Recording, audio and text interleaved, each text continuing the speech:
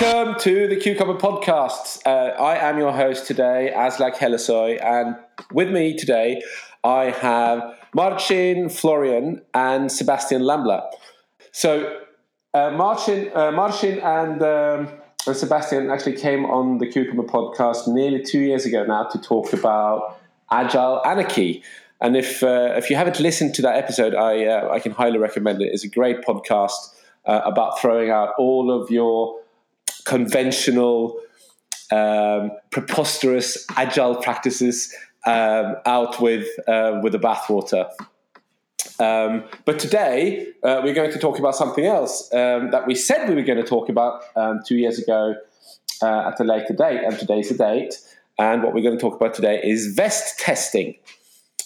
Now, vest testing to me is actually quite a new concept, but I've been reading up about it a little bit, and I guess I'm familiar a little bit with the concepts, but not with the name.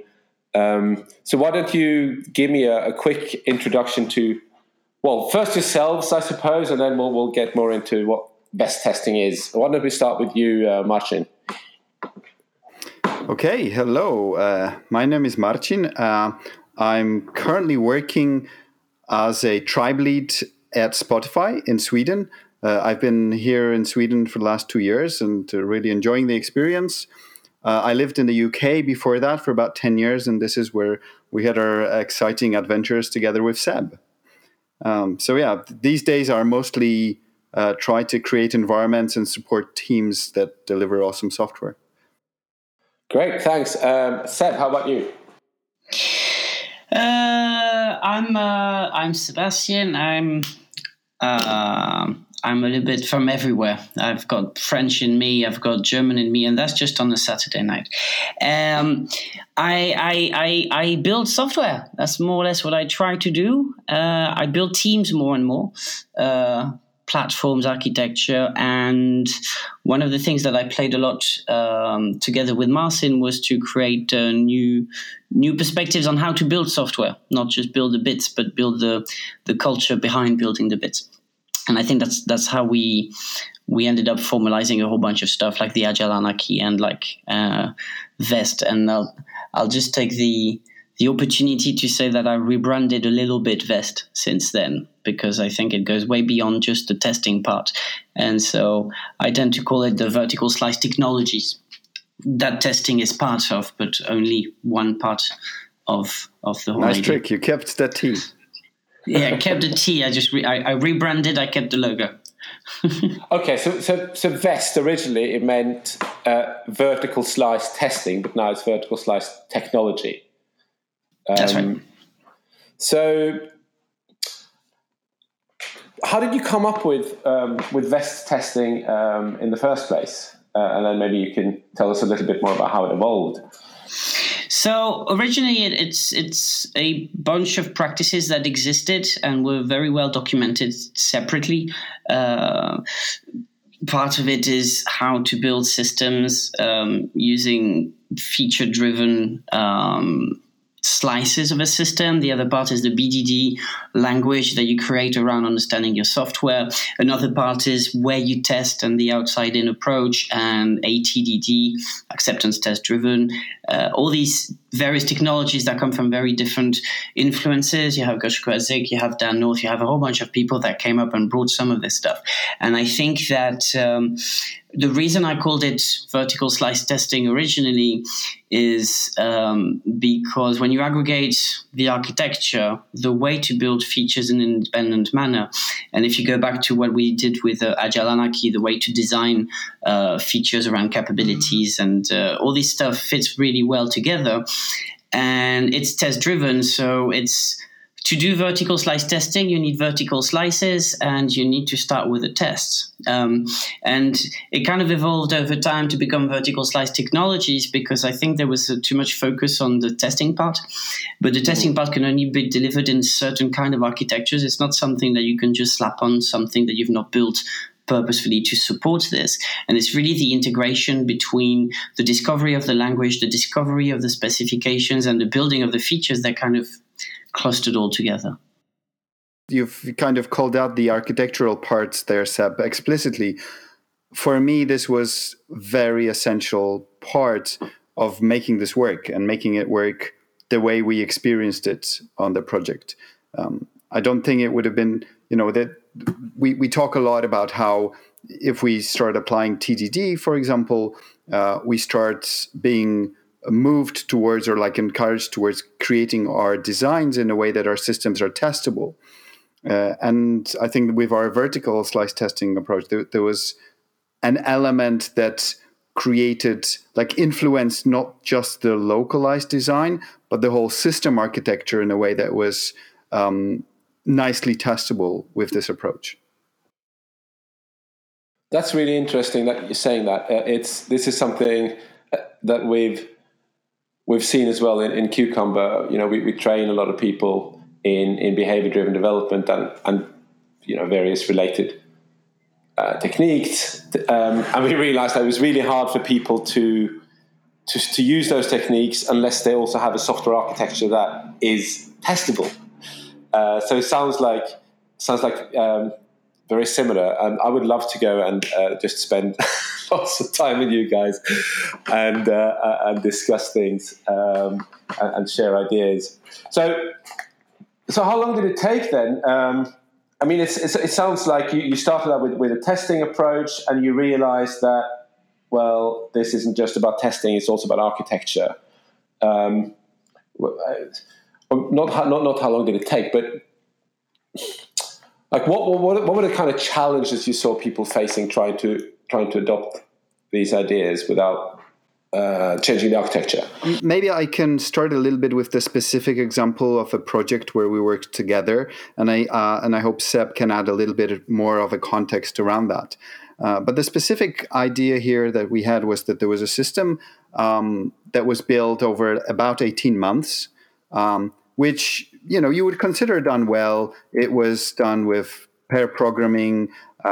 It was done using TDD, and it worked fairly well. It was like about 3,500 lines of code in .NET.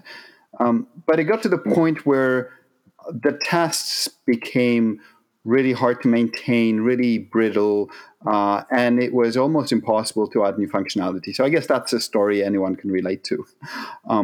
And this is where we started on this adventure of trying to create something that is slimmer and that will survive more than 18 months in a state where it will continually evolve and can be testable and can be expanded. And this is where we kind of looked at the TDD approach we had.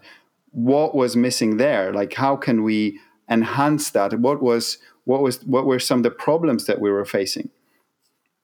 And I guess then we probably took a few months to get more and more familiar with a slightly different approach, with understanding the vertical slices of our system better, with understanding how, like, creating some of the usual, boilerplate or the plumbing of the testing frameworks that we put together to make this VEST approach work.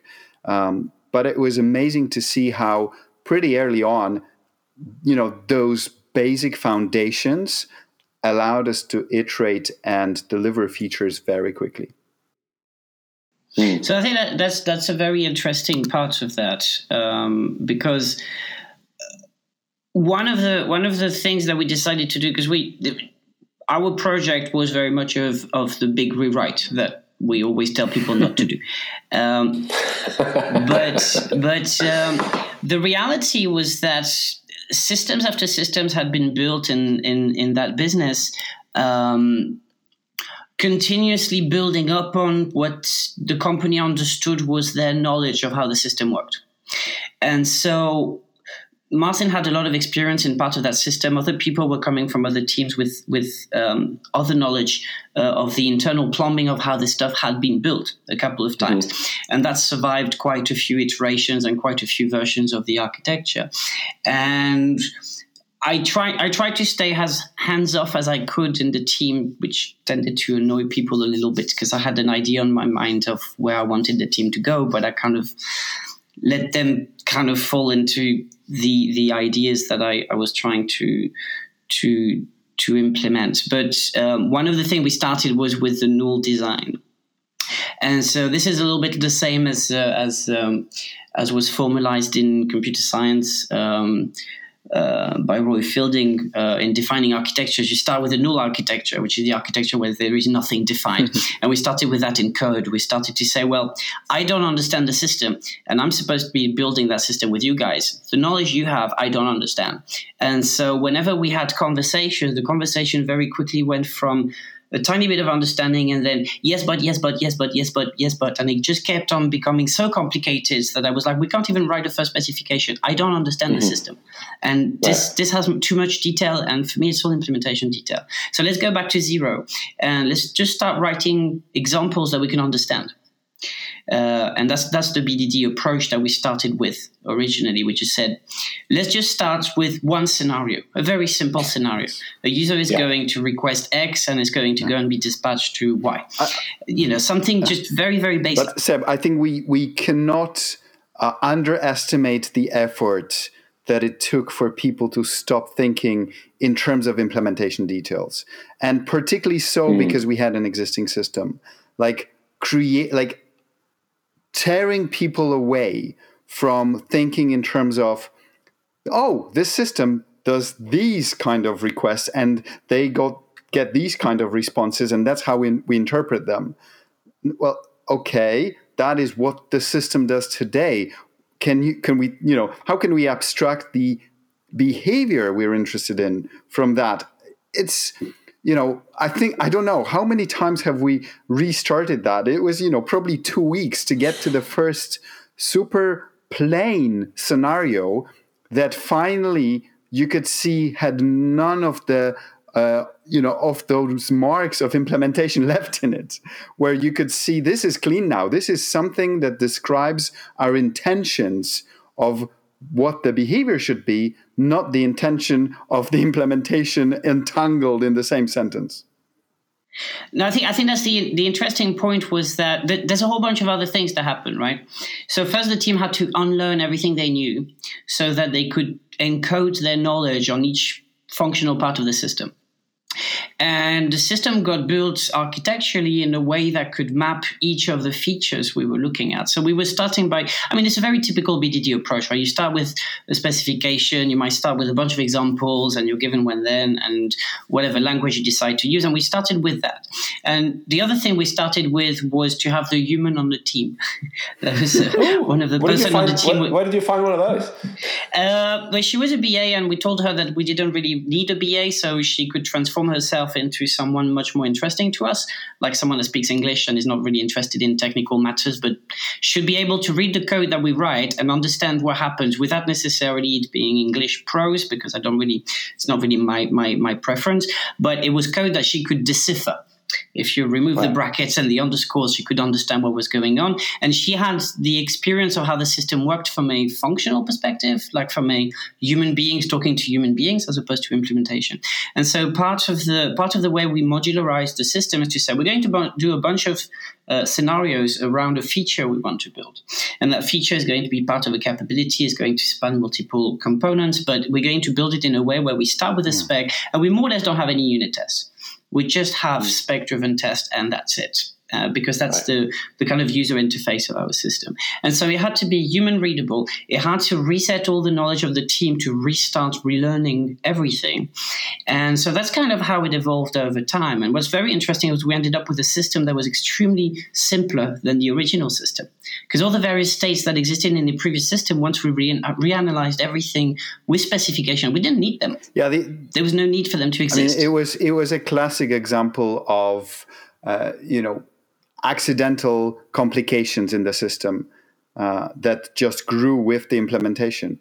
I remember very well, Seb, when we talked to our BA and said, imagine we're moving forms around. There are no computers. What would we put on a piece of paper? That's a design methodology I started applying for RESTful systems to try to explain to people how links and forms exist. And I explained to them that links were just a way to go to this specific desk because it says this is where you renew your driving license. And then the form is the piece of paper that people ask you to fill in. And we know how to deal with that because since the ancient Egyptian, we have administrative forms to fill in and to keep archived. And so RESTful systems are built like that. And so we modeled the system around those normal behaviors that human can have when there's no computer involved. So to me, it sounds like what you did was to come up with a software architecture where the domain logic is completely decoupled from frameworks, such as UI frameworks or persistent frameworks, as well as external dependencies like message queues and databases and so on. How did you know? We had all of these, yes. But absolutely. I mean, is that right? Is that what you did? Absolutely. Yeah. This is exactly, so the term that we could throw in here, I guess, is the hexagonal architectures, where we could really isolate the raw business domain functionality and ignore all those external things and just throw them into ports and adapters. Okay, so those are some buzzwords that I think you're going to have to explain. Okay. Well, I know what it is, and I would like to talk about it all the time because I think it's awesome. But just what's the elevator pitch of hexagonal architecture and ports and adapters? Okay, so the idea behind hexagonal architecture is a little bit in reaction to the typical N-tier architectures from the 90s that vendors still enjoy pushing as a good solution. And in traditional architecture, the database and the message queue will be at the center of your system, right? It's the baseline of what is just inside your system, and you build layers on top of that to provide the functionality on the outer layers, typically with the database, but messaging systems tend to be dealt in exactly that way. Absolutely, and that ends up, and that creates the systems where suddenly your HTML is generated in your stored procedures, right? Yes, what you do, and then you have a get customer BAO that calls the customer DAO, and it's all the same code, and everything's anemic except your stored procedures. That's kind of coding 90s style. The hexagonal architecture is trying to externalize all those dependencies on your system so that the core code that is useful to you is self-contained. And all the dependencies are external systems themselves. And we call it port and adapters because it's a little bit like, we don't have video, but it's a little bit like the power plug I bring with me all the time, which has multiple plugs for various countries, all in one single container. My laptop connects to a standard port, it's the USB-C one, but on the other side, I can plug it into a British plug or I can plug it in with a European plug, and it doesn't really matter for my laptop. So building a system that goes to the database or goes to an in-memory version of the same database is how we replace those dependencies. And once you do that, you don't really need that distinction, that artificial distinction between unit and integration tests, because fundamentally the core logic of your application does not give a damn if you're connected to a database or an in-memory system. Right. Yeah, so what I was going to add, like for me, the metaphor is like you're really pushing out all these interfaces around the core of your system. And then the hexagons is just the idea that, and this is where the vertical slices part fits nicely, is that you can then decouple your system into those nice hexagons. And then, you get a nice set of tiles that fit together, and then you could put them together in a way that fulfills your requirements. So VEST testing evolved into, the acronym evolved from being vertical slice testing into vertical slice technology, and so that was just adding hexagonal architecture as a pattern to achieve the vertical slice testing? Is that it? I believe in constrained systems. I think that the more open your system is, the more difficult it is to evolve and to make functional. So I believe, just like in architecture, I believe that in software, the more constraints you apply generally to your software, the better you can keep control of the complexity involved in building software. So one of the things that we adopted was port and adapters, because they allow us to... So to give you a simple example, because it was a RESTful system, we had a bunch of different resources. Each resource was its own hexagonal architecture that was plugging in the outside world through messaging and through HTTP. And so each of those resources was built completely independently. Because they used a protocol to communicate between themselves, but that protocol was an external dependency from each of those resources, so they were all built. And so we had a bunch of top-level user-driven specifications for each of those resources, and technically they could have been run against the whole system, each of those tiles all interacting together, and individually for each of those tiles, and everything would have still worked. So that was a bringing in the hexagonal architecture. But then I added a bunch of other constraints, which kind of turned it into something a little bit more complicated. So one of the rules that you try to keep in the constraint of the system is that you only test the system at the user interface level. And I'm not talking about HTML or a web format application or WinForms application. I'm talking about if you have a user consuming something, which might be an API, which might be a security system that needs to be configured, which might be an HTML page, you test at that level.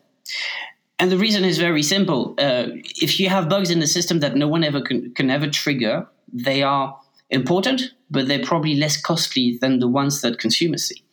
And so we don't have the time to test everything. We can't test every single scenario. I think it's a computer science problem. We can't even test the whole system for all scenarios. We can only test things that we understand. And because of that, we can keep on testing, but you need to prioritize what is important first. And so what we prioritize above everything else is user interface level tests, the stuff that people are going to be faced, so that we have a reasonable guarantee that when users are going to use the system, they're not going to stumble upon something stupid. So that's a constraint on the user interface. And that constraint actually has a super nice side benefit of constantly encouraging the team to think from the user's perspective, not from the implementer's perspective, not from the technology perspective. And also creating, like, putting an actual UI on top of that then becomes trivial. Mm-hmm. And I think that's absolutely correct. It's a very important point. Is you can't build systems in a customer driven way unless you have a very strong understanding of why you're building something. And so the whole discovery process is also the part where you try to come up with the user stories that are actually not about as a user blah. I prefer feature injection, where you say, in order to provide this benefit, then I want to be able to do X. And without having that value, that capability you're trying to deliver as the driving force behind the feature you're building, you're not capable of staying focused on what actually matters. And so the limitation of using things at the user interface level is that if I can't use the language that the user would use, and I can't know what reason I'm building the feature for, I can't actually write the code. There's a really, really strong binding between the two. And so once you've done the discovery in English language, talking with people or talking within the team to try to discover the words that you need to use, the concept you're trying to do, once the team has everything agreed, then you write the code. So I'm trying to think about how this fits into testing then. So it sounds like what with your approach, you end up with a domain model that sits nicely inside a hexagon, decoupled from all the infrastructure. Yes. And on this hexagon, there's various ports that represent the things that the user can do with the system. Mm-hmm. And those ports are simply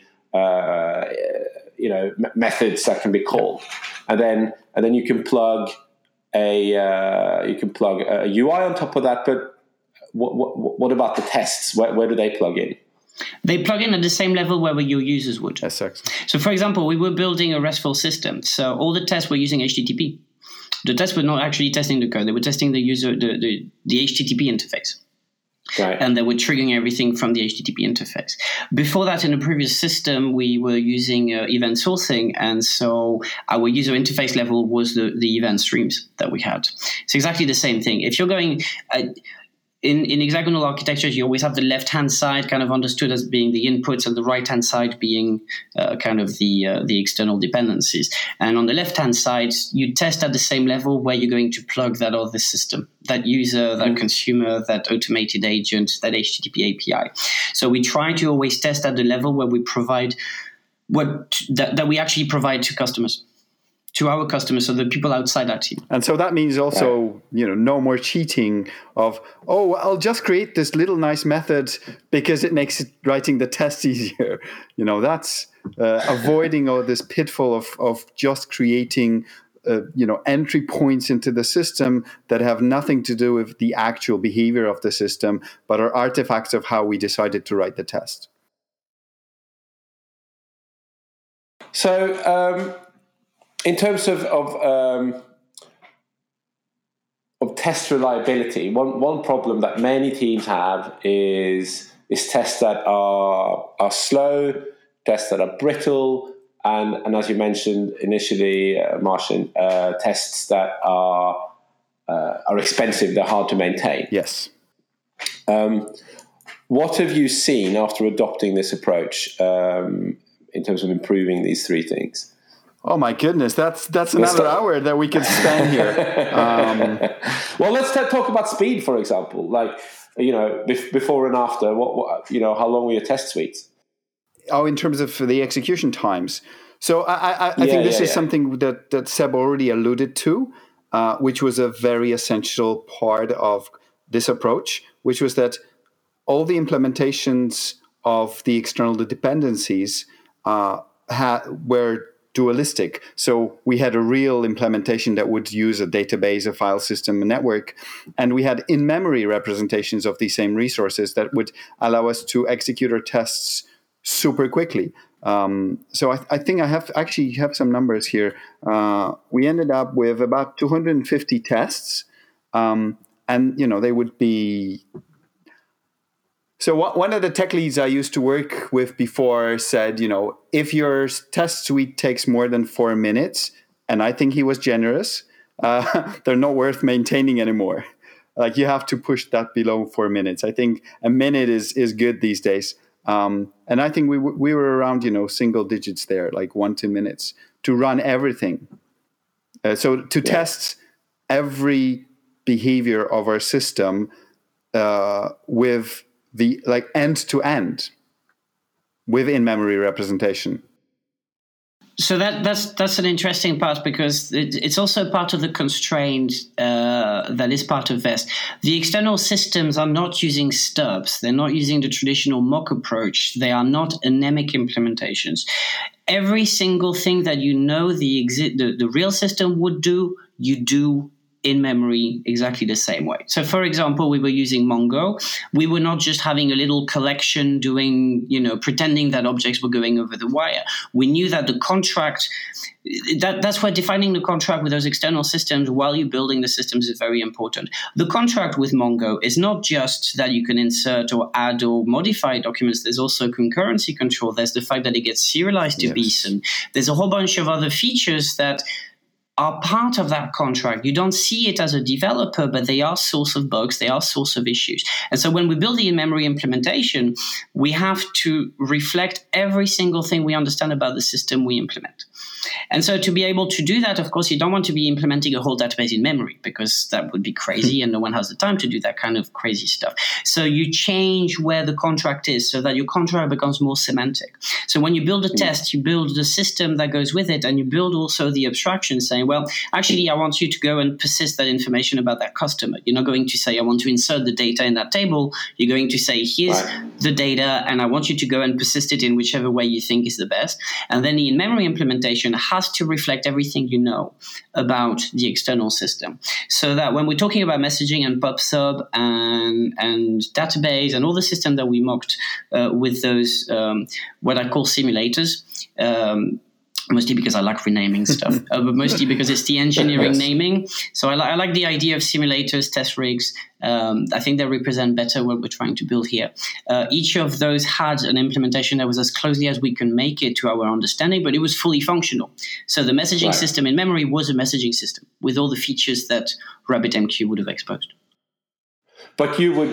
So you put an abstraction in front of, well, let's take RabbitMQ. So you wouldn't implement the RabbitMQ protocol or AMQP or whatever it is. You would put something in front of that, and that's the thing that the application talks to. Yes. But then the application would talk to something that is semantic. Yes. And that would have a much more domain specific and much simpler API than RabbitMQ. Absolutely. Am I right? Absolutely. And then behind that, we would have an in-memory representation and a real representation, and we could have a very specific targeted test suite that would run against both implementations and validate that they are semantically identical. Right.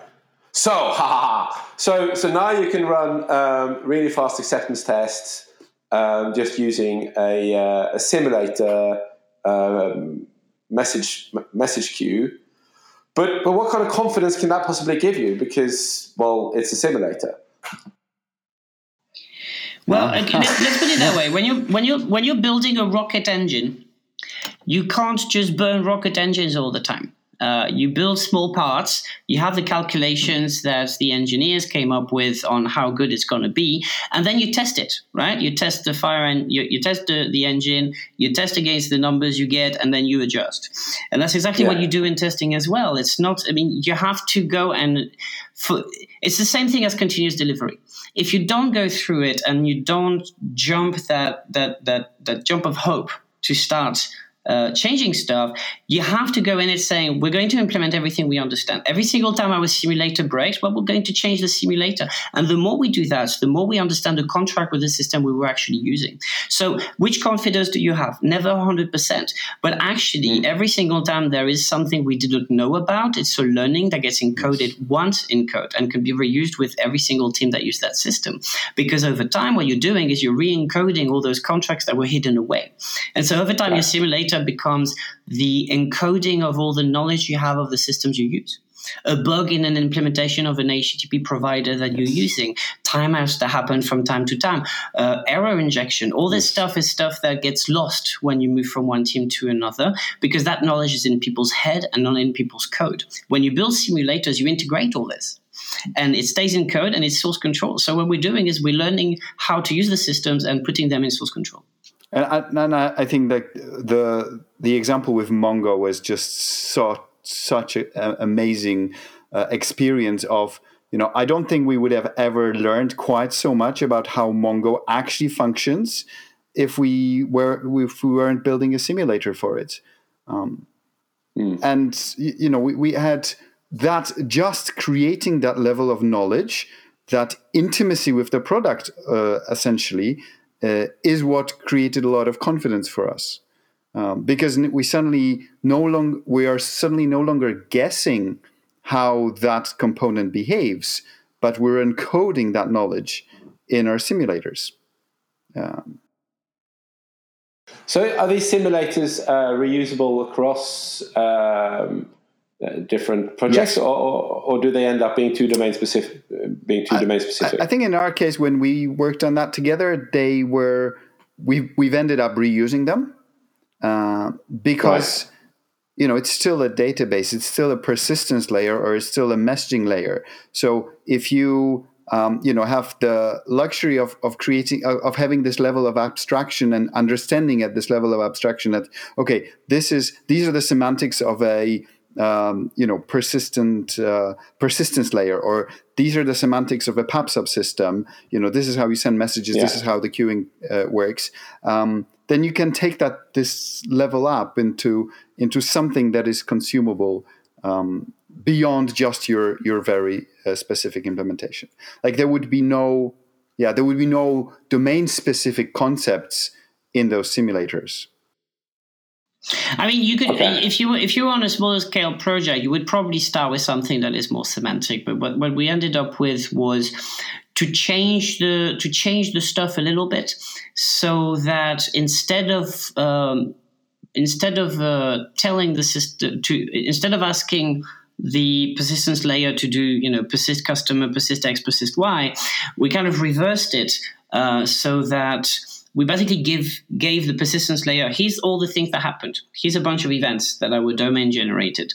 Go and persist that in whichever way you want. And that part is very generic because the driver for that database, or the driver for the in-memory version that works the same way as Mongo, which is really what the implementation is capable of reading those messages and doing all the optimizations it wants in building and persisting that data, and the interface stays very generic.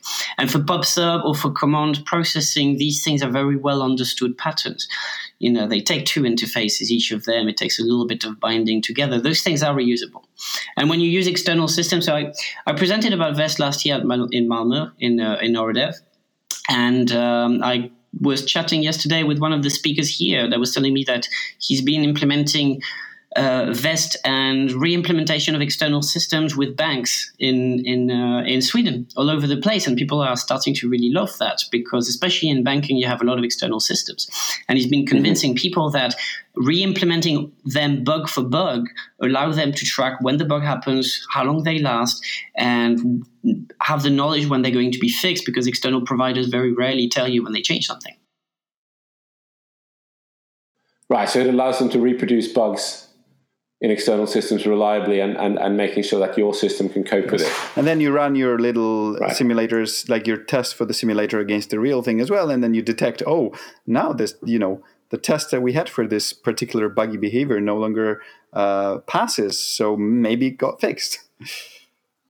Yeah. And that's the beauty, because you reuse the same specification against multiple implementations. And that's really what makes it, what gives you the confidence, because you have a test suite and you can run it against the real system, or you can run it in memory, and it's the same code. Yes. It's the same tests. So if they pass on both, you're pretty much okay.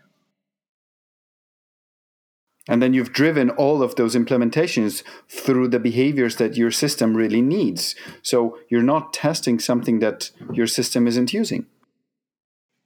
I want to move the conversation a little bit more around how to make this happen. We've talked about how this is done,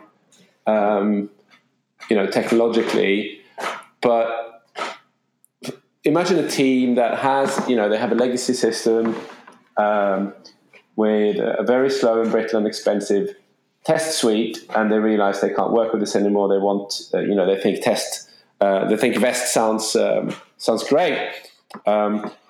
Where do they start? What would you recommend they do first to move towards this? Wow, yes. So don't do like we did. So don't try to rewrite everything from scratch, although sometimes this is the right thing to do. It's super hard. Like I would say the two things that come to my mind straight away is first, really start. How can you start moving away from thinking about implementation toward thinking about what is your business domain? Like what are the problems that you're trying to solve? And then do the classical thing that you do with any legacy system, like find those friction or like the fractures in your system where you can isolate parts, like pull out something. How can you pull out the smallest possible piece of your system and create a Vest approach just for that system, and create ports and adapters, ACL, and an anti-corruption layer to the rest of the system? Right. So I think that's what Michael Feathers calls a seam. Yes. Yeah, exactly. I was going to say exactly that. Yes, that's exactly what I was going to reference. It's Michael writes about it in Addressing the Bull of Mud. You try to find a seam into a system, and so with those teams, usually what I tend to try to get them to do is to say, well, you're going to have a new feature you're going to build. Let's try to make that system not make anything worse in the existing code base. So let's try to find the boundary of stuff we can put and extract. Let's build a new test suite just for that feature, completely independently from everything else, so that you don't break anything else, you don't mutate anything else. You just try to put new abstractions on the left and the right side of that little hexagon you try to do. One of the difficulties with Vest, of course, is that there is an upfront investment. You have to really believe that this is going to help, and it's going to be a little bit painful at the beginning because you start with none of the infrastructure, especially in an existing code base. Yes. But I think if you are at the point where the code base has become, or the testing code base especially, has become unmaintainable, you need to have a complete shock of approach. What I see people do and fail is to take a very, very poor testing code base and say, okay, we can't deal with that, and then write a new one, but not having addressed any of the reasons why the code base ended up the way it did.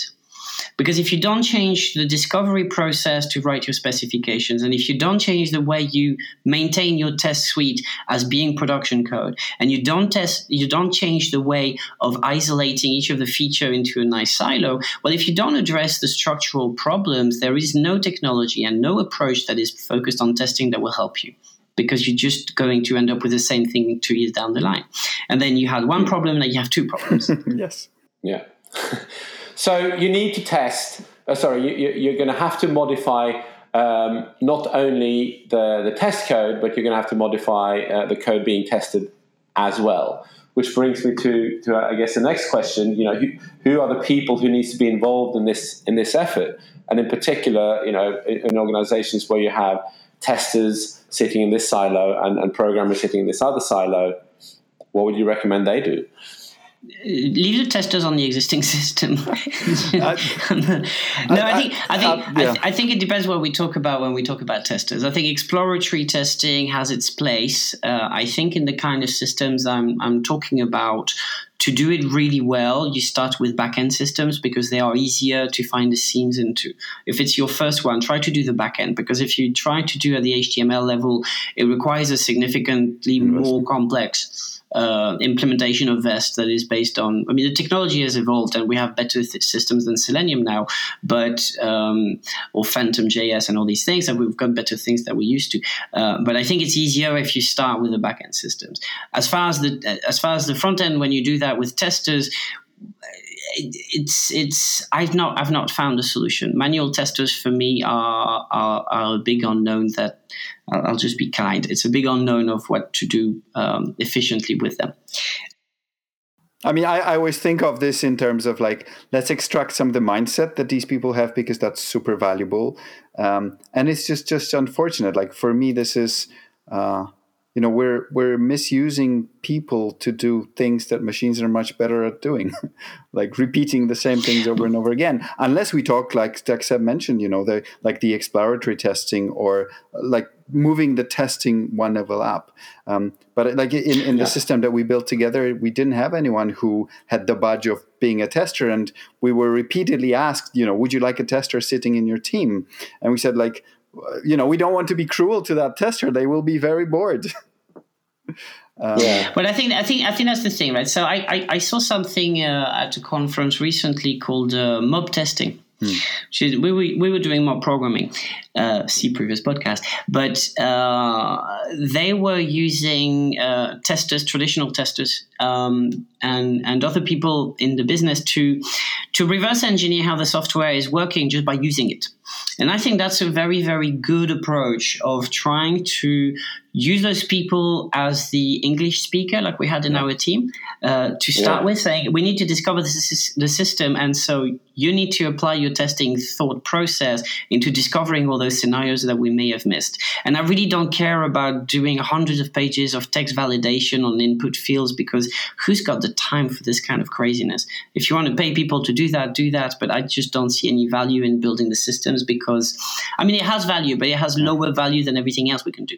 So it's really at the bottom of the pile of what I care about. But in terms of systems functionality, the discovery process is very useful. If you add on top of it test mobbing, where you put a mob of people trying to use the software, trying to discover how the user experience work and what the scenario scenarios are, and you involve the actual users with the testers, at that point, then you have a systematic validation process of the understanding that you encoded in your specifications. I think that's how I would use testers as resources that I would probably pull in 2 days every 2 weeks to do a mob discovery process, because that's useful feedback for me. Someone that is sat continuously next to a team just clicking around, I've had the experience. It's never been nice. And when we tried to get them to write code, because there's a whole bunch of people that think they can take over writing the specifications, and I've done that since 2010 quite a few times using different technologies, and personally, be it the BAs or the testers writing the specs, I've had very, very little positive experiences. They have happened, but a tester is not a developer. And so there's a moment where the two are very difficult and they become expensive. You can get people to write F# scripts or Cucumber or any specification language, there's spec.net and .net, etc. But the cost of maintaining the plumbing code behind it just becomes so much higher than the value you get out of it. I'm personally not a big fan. I understand why people do it, but I'm not a big fan. So it sounds like where you've seen this work, it's the same people who are writing the production code and writing the test automation code. Absolutely, because they are intrinsically linked. You can't separate those two activities. Yeah, I mean, this is back to what Seb was talking about, constraints as well. Like this is trying to get you it's a forcing function for the developers who work on implementation to, move away from the implementation details as frequently as they can and think about what are the features we're trying to build. Yeah, I think that's another point that's very important, is that it's not the developers that build all those test suites. It's all the people involved in understanding what the software is supposed to do. Right. So it's not the test code is supposed to be specifications that are readable by human beings because they are writable by human beings, and that's how we write them, because we don't have technical lingo in those test suites. So we had a whole bunch of different people having knowledge about the system that were bringing in that knowledge when we were discovering how the system would be built. It would be part of the discovery when we start building a feature, and it would be ongoing for the whole length of the feature building.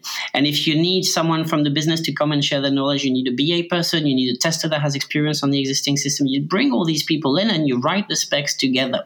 And then you let the developers do the job. And then you pull them back in every time you have a new spec to write, because you want to know where you're going next. You don't stack up 70 specs and then try to write the code behind it. You start with a bunch of scenarios, maybe 2 or 3 or 4, a tiny bit of the functionality, and then you go and code it. And a couple of days you come back saying, this is what we have, this worked, this didn't work, what do we do next?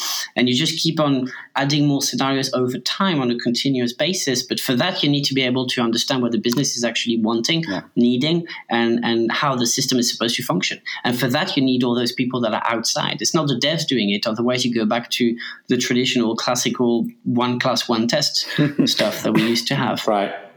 Yeah. And I think you've hit a little nugget in there, Seb, as well, talking about, back to your question about testers, like they are so often the people who have the most intricate, detailed knowledge about the system, because they had to be able to reproduce these most awkward bugs that only happen on a full moon, right? And that's where they're invaluable in this process. Yeah. So the testers and business analysts and sometimes product owners, they have knowledge about what tests to write, but the developers have the knowledge about how to write them. Would you agree with that? The person on the keyboard is the dev.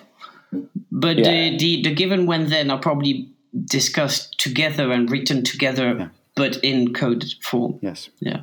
Yeah. But I think this is, like Seb's point again, very, very important, is that we are there mostly about creating a shared understanding.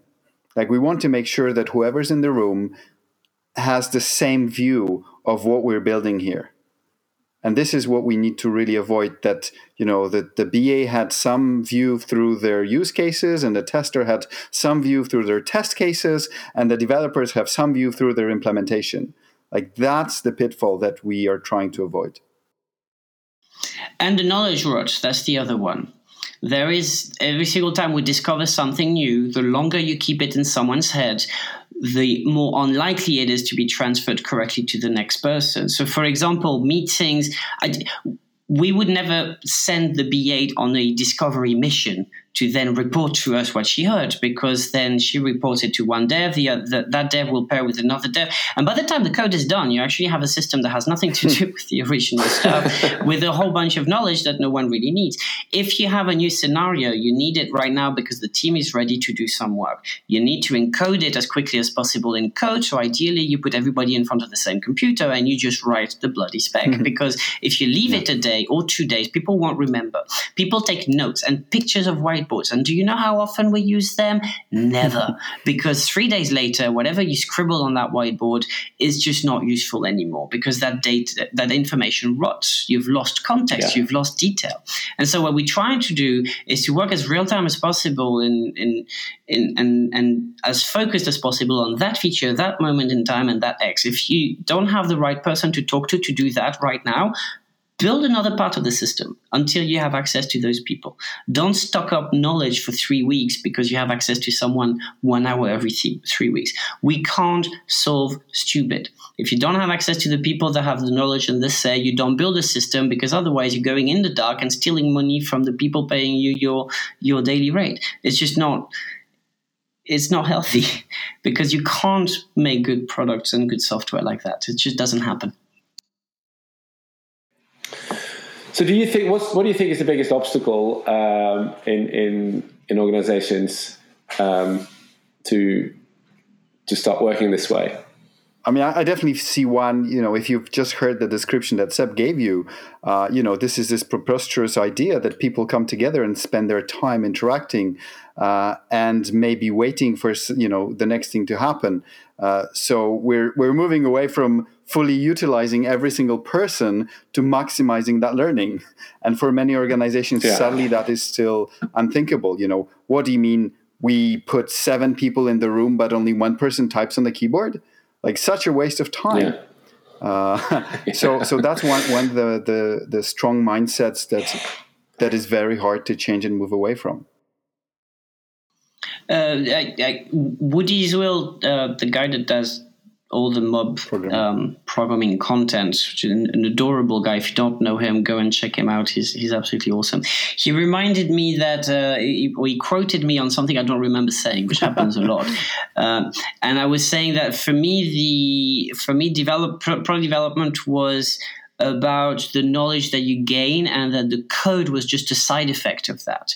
And I think that's where organizations are not capable of dealing with that level of shift of focus.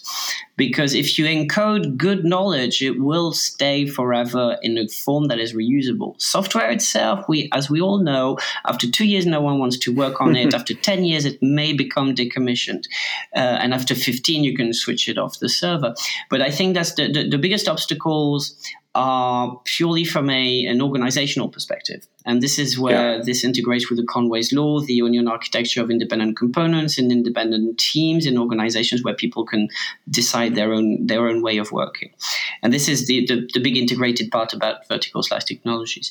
And after that there is the technical, and I think Marcin may be more able to tell you about that because it's a homegrown thing for me. I may not have had the experience of being confronted to all this stuff in one go, but I think from a technical perspective, there's stuff to wrap your head around, which might not be very natural for all the developers on the team. No, absolutely. Because you're asking them to unlearn how they do the testing and how they do the design and how they do the system. Yes. Yeah. I mean, it's very, we talk a lot about the waterfall approach of delivering projects and how that's bad. But sometimes I think we forget that a lot of engineers have that waterfall mindset. They want to design it up front on a piece of paper, and then they want to implement that, and then they want to write some tests about this. And we're shifting that all around. Okay, I think we're getting close to the hour here. We're going to wrap this up. Before we say goodbye to you guys, is there anywhere you could recommend that people can go and learn more about what we talked about? I think Seb has mentioned one of the talks that he done at Oradev. I did one talk at Agilia conference in 2015. There should be a video of that as well. So there's we've been tried to talk about it a little bit, but I guess Seb, is that another motivation to write a new blog post? Well, I think I wrote a 7-part serial on my site, so I think I ran out of stuff to say. But I may try to give a new edition. But I think the interesting content to go beyond what Vest is all the components of Vest. So going and reading Goshko Adzik on ATDD, going and reading about hexagonal architectures and where they come from, reading about mocking systems and all the components that are part of this design. Read about the Conway's law to understand how to apply that to your organization. Read about BDD, read Dan North, read all this stuff, and then you will have all the various components that make put together Vest what it is. Absolutely. Look at mob programming as well. Yeah. Okay, Marcin and Sebastian, thank you so much for coming on the show, and I hope I'll bump into you soon. It's been lovely talking to you guys. Hope everyone's going to enjoy this. I certainly did. Thank you for having us on the show. Hopefully we'll find another subject to come and talk to you again. Absolutely. Because I really enjoy these. Yeah, just let us know when you have something interesting to talk about. Great. It's been a pleasure.